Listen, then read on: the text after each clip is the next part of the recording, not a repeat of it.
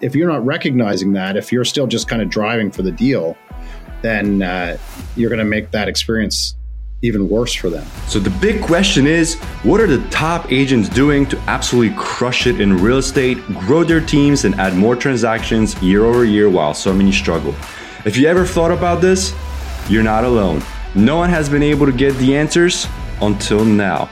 We spent the last few years helping agents sell billions in real estate, rubbing shoulders with top producers, which got us thinking, how can we expose more people to these insights to help raise the standard in the whole real estate industry? We then realized that we could help bridge the gap by getting the secrets from the best of the best so that you can succeed. My name is Andrew Dunn. And my name is Peter Michael. Welcome to Elite Agent Secrets. Hey everyone, and welcome to this episode of the Elite Agent Secrets podcast. Today we've got Chris Cook with us. He's been in real estate for 5 years. He's got 4 members on his team, 5 including himself. He's grown his company 4x in the last year. They're looking at a 3x it again this year. What does that mean to you numerically? He's collected 250 to 300,000 over the each year for the last 4 years in personal GCI. They're looking to do $1 million in GCI this year as a team.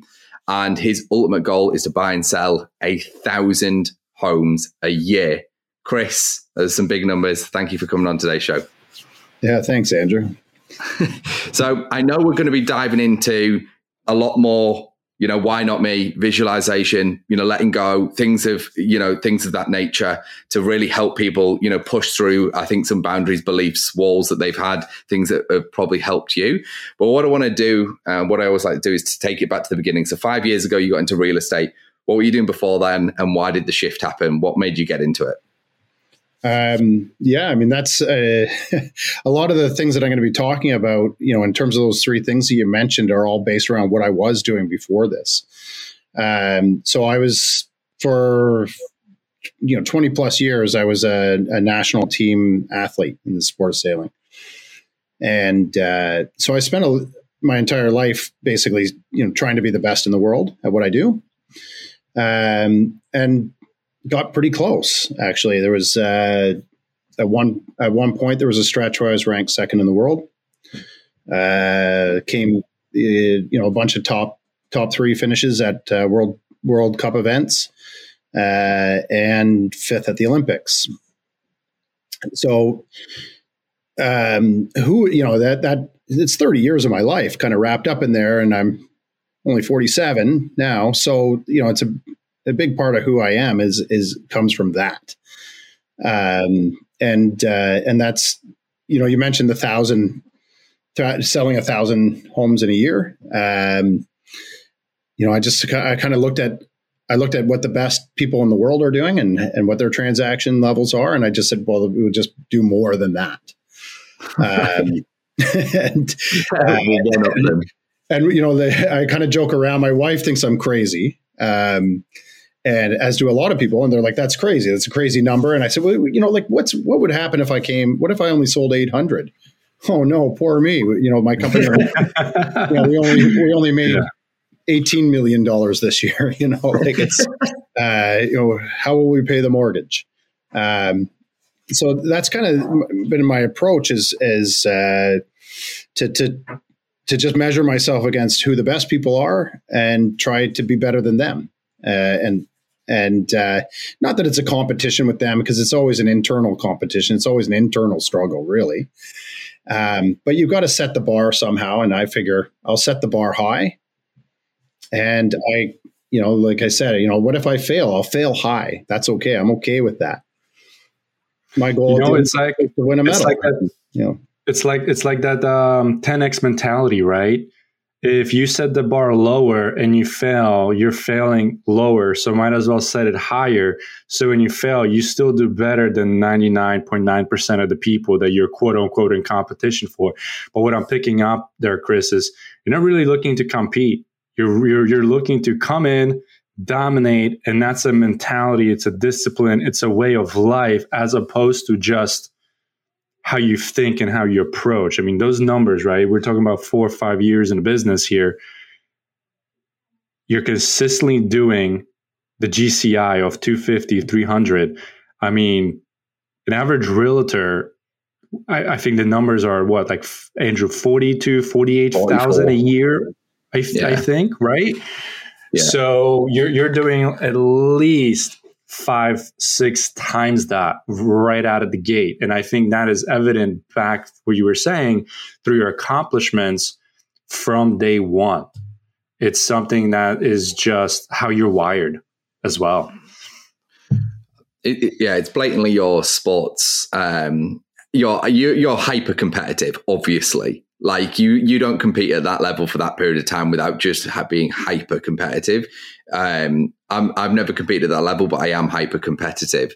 I think it's and it's about bettering yourself. One thing, Peter just dropped Grant Cardone. I'm more of a Elon Musk man myself, but it's something he said, and I think you're the same with regards like. So people have a 10-year goal, but try and hit your 10-year goal in 1 year, and you will find you'll be a hell of a lot closer than if you just accepted it's going to take 10 years, right? And he's like, you'll miss. You almost guarantee you're going to miss a 10-year goal if you try and do it in a year, but you'll be a shitload closer. And I share that same mentality, right? I'm like, I might as well just go for it. I might as well just, balls to the wall. Let's just lay everything on the line and let's just try and get to this ridiculous number, because even if I miss, which is probably going to happen, I can guarantee I will be ahead of the vast majority of people who are just kind of mundanely plodding along, right? Just getting through it. Big time. And, so what happened then? So you were in sports, you were in sailing. Is it in like the America's Cup style sailing? That style? No, they're different sort of things, and you probably know, like one of my competitors, like Sir Ben Ainsley. You've probably heard of him if you're in the UK. I have to imagine you've probably heard of him. He's a 5-time Olympic medalist. Right. So I competed directly with Ben in the Finn class. Right. He was a smidge better, with 5 medals to my 0. It's funny you mentioned that. Now that we're on this topic, totally off topic, but my cousin actually is a world. He won a few world champions, just competed in the Olympics. He does sailing, but he's on these boats that are like it's a 2-man crew. One's navigating and the other one's jumping from one side to the other. There's like this little mesh right in the middle of it, and these things go. Sorry? What's his name or her name? You're talking about my cousin? Yeah, your cousin. Yeah, so his name is actually Jacob and Michael Saunders. What's his last name? Hold on, I'm going to, because this is actually my grandmother's son. I probably know these guys. That, like, I know a lot of the people that still do it. So what happened then when? So obviously you left sailing, right? And you got out of that. How did you then transition into real estate? Because obviously there's no connection there. So was it someone you met along the way? Like, how did that happen? Yeah. After the 2008 Olympics, I thought I wanted to be a real estate agent. I liked it. I liked real estate. I liked building houses. I liked just everything real estate. I really liked it. But I had a bad real estate experience with another realtor. And I had a perception of, who I had to become to be good at real estate, which was, luckily wrong, but a perception just the same. So I actually took a job as a sailing coach, like as a pro for a couple of years after that. And I found out pretty quickly that I don't really like to have a set job. I don't really like working for somebody else that has, less vision, I guess you could probably say. I worked for a few people that were more plotters. And so there was a moment where I was having a bit of a head-to-head with my boss at the time. I was a national team sailing coach at the time. And he said to me, he goes, your problem, Chris, is you want to go from A to Z. And my reaction to him was, well, Patty, at least I know that there's a B. Right. You're not even trying to get past A here. And then that led to a bunch of other things that led to me leaving.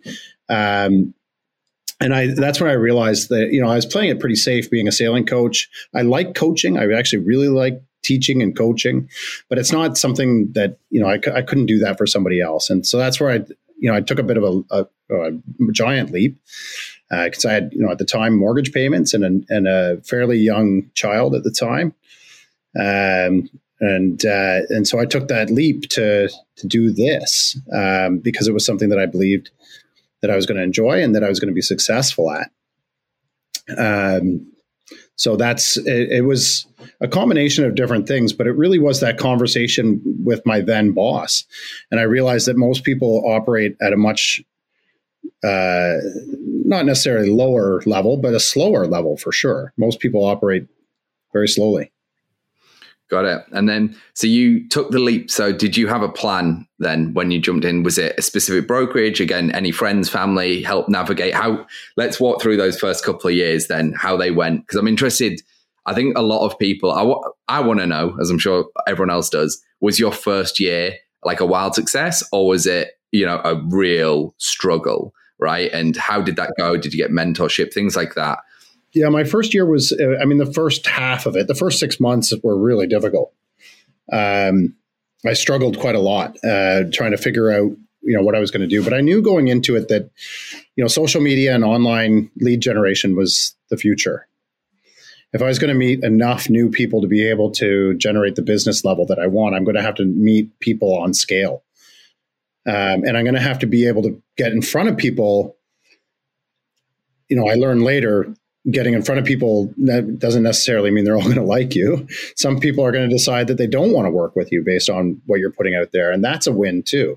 That was difficult for me to realize. But I recognized early on in the game that online lead generation was going to be the sort of the cake, not the icing. The icing was going to be all of my social media, close contacts, people that knew me already, my sphere, all of that stuff. But I had to find a way to create consistent business.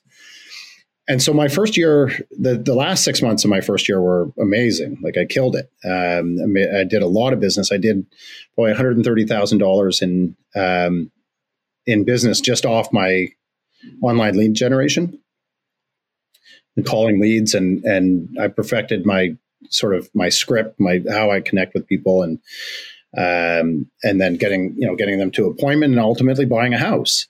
So when you say online lead generation, do you mean running paid ads? Do you mean going insider groups or working your sphere of the contacts that you've had?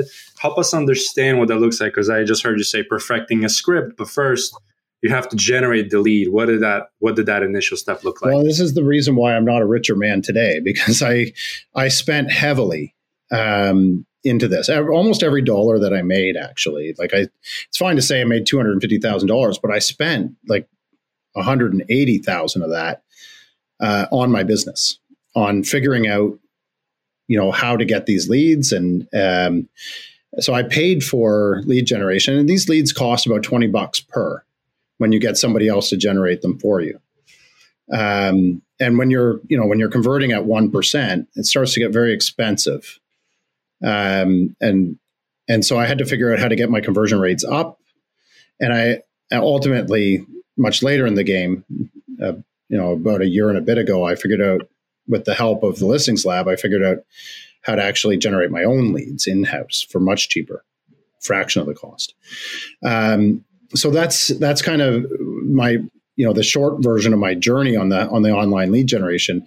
Essentially, leads are a commodity. You can buy them.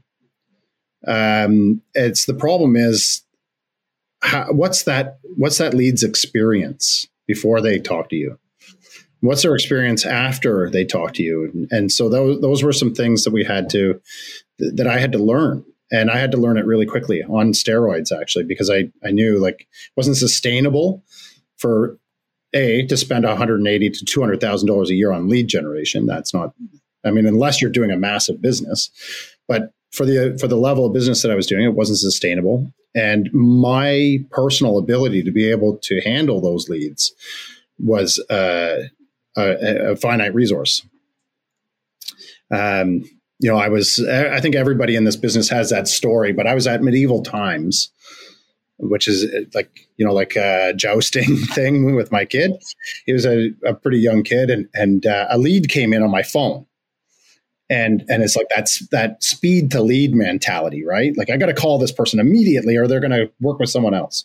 And so I left my 2-year-old son and my wife so I could go try to find a quiet place in this medieval castle to call this person. And I call them and they go, "Yeah, I'm not interested. Stop calling me." Oh, wow. And so that was that was a moment where I realized there was a couple of things broken here. And that's very common, right? Oh yeah, hugely common. I mean, it's probably happened to me 1,000 times. Okay. The reason I want to underline that is because a lot of agents go into online lead generation expecting for these leads to be ready, willing, able, wallet out, pre-approved, get me in a house tomorrow. However, a lot of the people that you call initially, they will say they're not interested because it's like, you're walking into Best Buy, you're looking for a new computer. A salesperson comes up to you initially. What do you say? "Oh, I'm just looking," right? Just looking. Leave me alone. Now, if they stand there for 5, 10, 15 minutes, then the "I'm just looking" becomes "Yes, I would like help," aka "Yes, I would like some of your advice. I'm a lot more open now." So when they say "I'm not interested," it doesn't mean, it's a dead lead. It just means that the process needs to change, which is what you're highlighting now, Chris. Yeah. And that's it. It's actually funny because we have that conversation, with the sales team, and we talk about that. And the question is, I always use the shoe store. Like, somebody walks into a shoe store, they say they're just looking. Okay, what is it that you're just looking for? Can you be more specific so that I might be able to help you? And what I find is most people that I have a script, but so does the person that I'm calling. Everybody has a script, but my script is longer than yours. My script is better because I know that you're interested in real estate because you signed up for this thing. You had to click 3 times to get through to this point. And so we were actually now through experience, what we've done is we've gone to the point where we're asking some more intelligent questions that are more to the buyer's needs. What is it that you're looking for? Maybe I can help you. Is it a detached house? Is it a semi-detached house? Are you looking in the east end, the west end? Is it a condo? And people they buckle. They're like, okay, this guy actually wants to know more, so I'll tell him. And I mean, the other thing too that we're finding, and we're actually experimenting around with it right now, is we're likening ourselves to the duct cleaner. Somebody calls you and they say, "Do you want your ducts clean?" And you're like, "F off," right? Because there's a bunch of things wrong with that call. They're calling from a noisy place. They're calling from a call center. They're not the salesperson. They know nothing about the process or why you should actually get your ducts cleaned. So what if they offered you some value? What if they offered that to you? You would still probably be angry at the call and you still wouldn't take it. And so this is what we're experimenting around with. Actually, starting today, we're doing the first ones. Is we send out follow-up emails with useful information. And we're using BombBomb now to put our specific salesperson would just now created a video that says, "Hi, it's David. You may have noticed I've been calling you, and I've been calling because you asked me for some specific information, and I'm just following up to make sure you got it, and to see if I can actually create something more custom for you and your needs. If you're interested in giving me a call back, my number's below, and I will be trying to reach out to you one more time tomorrow. So if you see my name come up, that's why I'm calling, and I'd love to chat to you." Because people have their guards up. And this is the sort of thing, this is the thing that I think has grown my business, since this is what we're talking about, is putting yourself in that other person's shoes. What is their experience? What are their expectations? When they pick up the phone, they're taking a real risk. And so if you're not genuine, if you actually don't want to help them, then you're the duct cleaner, right? And And if they don't pick up the phone, it's because you're the duct cleaner. And so you have to find a way to differentiate yourself from that and prove to them that you are of value, that you're worth talking to. And so everything I've done up until now is putting myself in that position. And that's why, my conversion rates are, more than 2%. I've had them as high as 4% conversion on online lead generation. Now Chris, what do you say when somebody says, I'm not interested? Like you were giving us the example, you walked away from your family, your kids, got in a, quiet place just to get quote unquote rejected, right? How do you get over that now? Because if you were converting at 1, now you're converting at 2 to 4. The average is 1 to 2%, which means you're sometimes you're as good as double that. Yeah. Yeah. And I mean, part of it is just kind of working past their objections in a way where you're not shy about it, where you actually believe that you're going to be able to help these people. I think most people give up when somebody says they're not interested because deep down they don't believe that they can help. That they don't understand what their value is to begin with. And so it's easy to, yeah. So for example, let's, I guess, play this out if you're okay with that. Yeah, that'd be great. You call me, I say I'm not interested. How do you respond to that?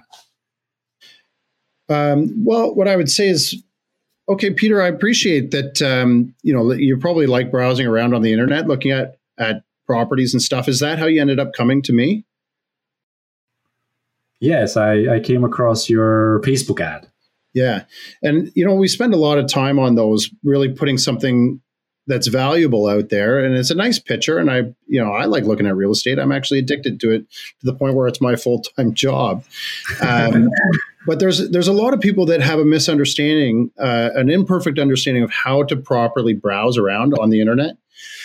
So what I'd like to do for you, Peter, I'm going to send you over a quick email because I have your email here. I'm going to send you over an email and it's got 2 links on it.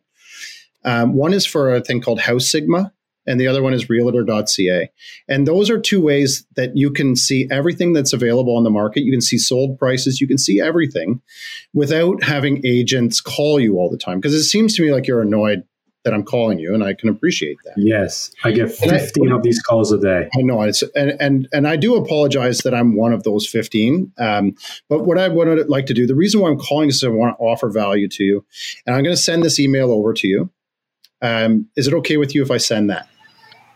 Yes. Okay, I'm going to send that over to you.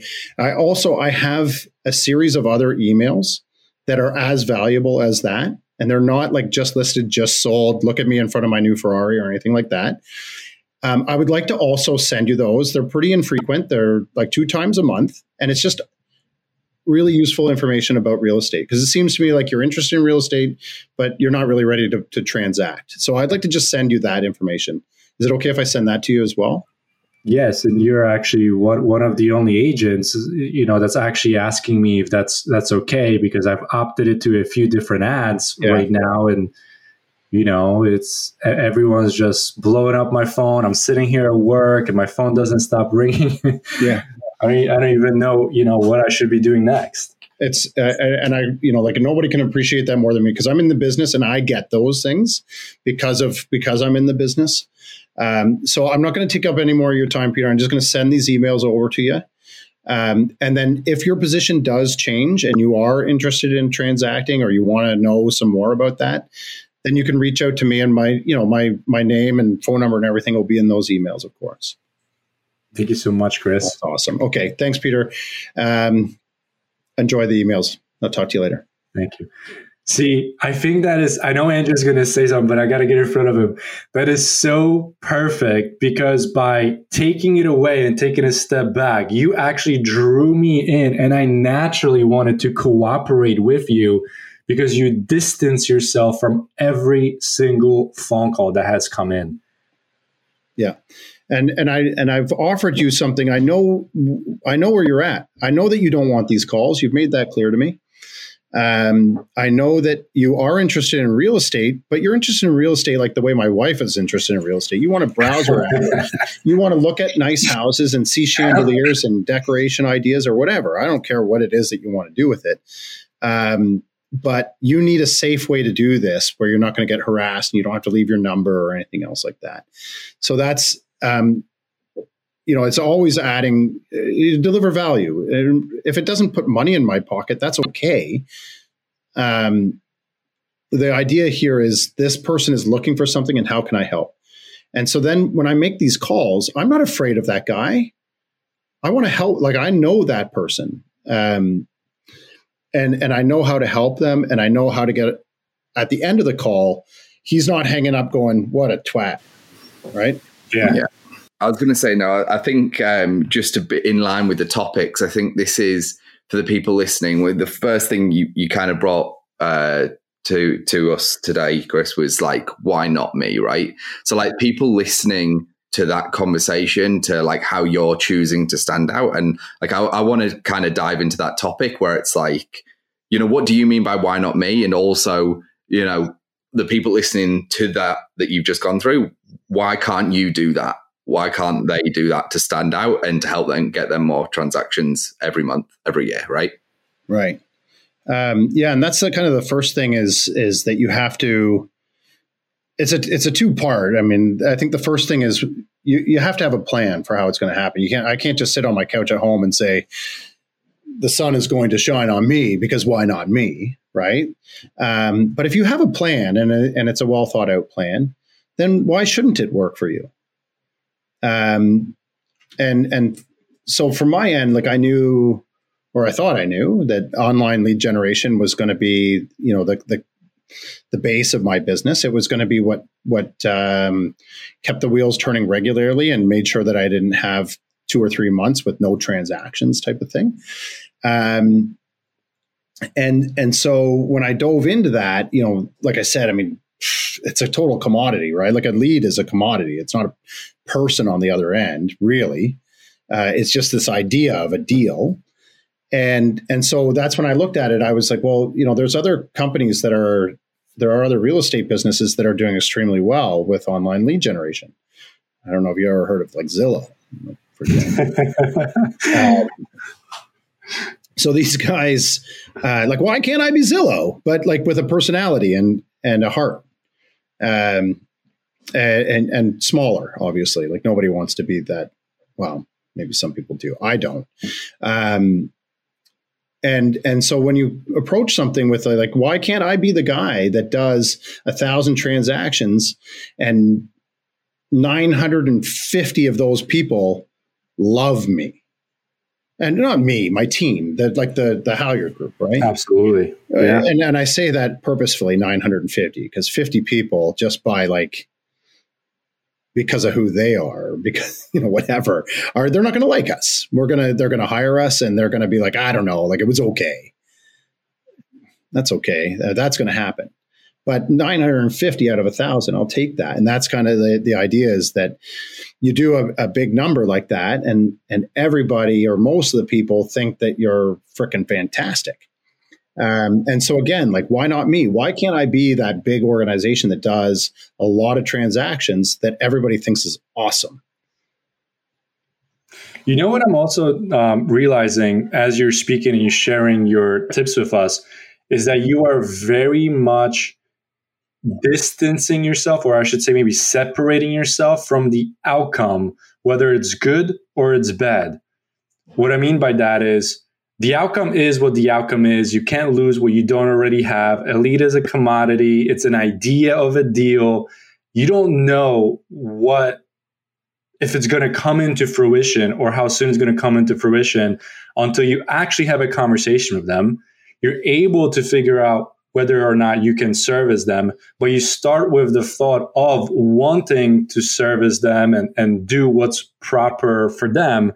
But whether it's not interested, whether it's a $500,000 deal, $1 million deal, you're not married to the specific outcome that in your mind before you even have a conversation with the person. Yeah, and that's it's think there's a lot of people talk about like commission breath. Have you guys heard that term before? First time for me. Okay, it smells real bad. Oh my God, I need this deal. I got to pay my freaking mortgage, right? Like that's the problem. People get attached to the outcome, and as soon as you do that, then you lose your objectivity to be able to service the client. You'll maybe put them into something. You'll convince them to buy something that's maybe not right for them, but you need the money. They want a 3-month close, but you need the money next month. So you start doing things that are not in the best interests of the person that you're working for and supposed to be advocating for. Yeah, they always, in sales, they say they can smell desperate, right? Yeah, and that's the commission breath. Oh, I need this. And we got to add that to our terms and vocabulary. Yeah, it translates into a lot of the feedback that I get from people that I talk to about the perception of a real estate agent and what their experience was and what they liked and disliked. And usually when somebody disliked their experience, it's because they felt pressured to put in an offer, to put in a higher offer, to go see more houses or whatever, and not be aware of your clients and where they're at in the process. And Toronto is a very difficult market. It can take months and many, many offers to be successful. And clients burn out and they need a break. You got to be aware of that, and you have to ebb and flow with their enthusiasm, and you have to keep that energy level high. You may have seen 30, 40 places, and you're kind of getting them, they're getting a little fatigued. And if you're not recognizing that, if you're still just kind of driving for the deal, then you're going to make that experience even worse for them. Hey, thanks for listening to this episode. Now, before you go, we're giving access to a private training we did where we revealed the top 3 niches to get listings today completely for free. So if you want access, you can go and download that training at eliteagentsecrets.com. We're regularly releasing new trainings, guides and cheat sheets, so make sure to head over to eliteagentsecrets.com and sign up so you don't miss out.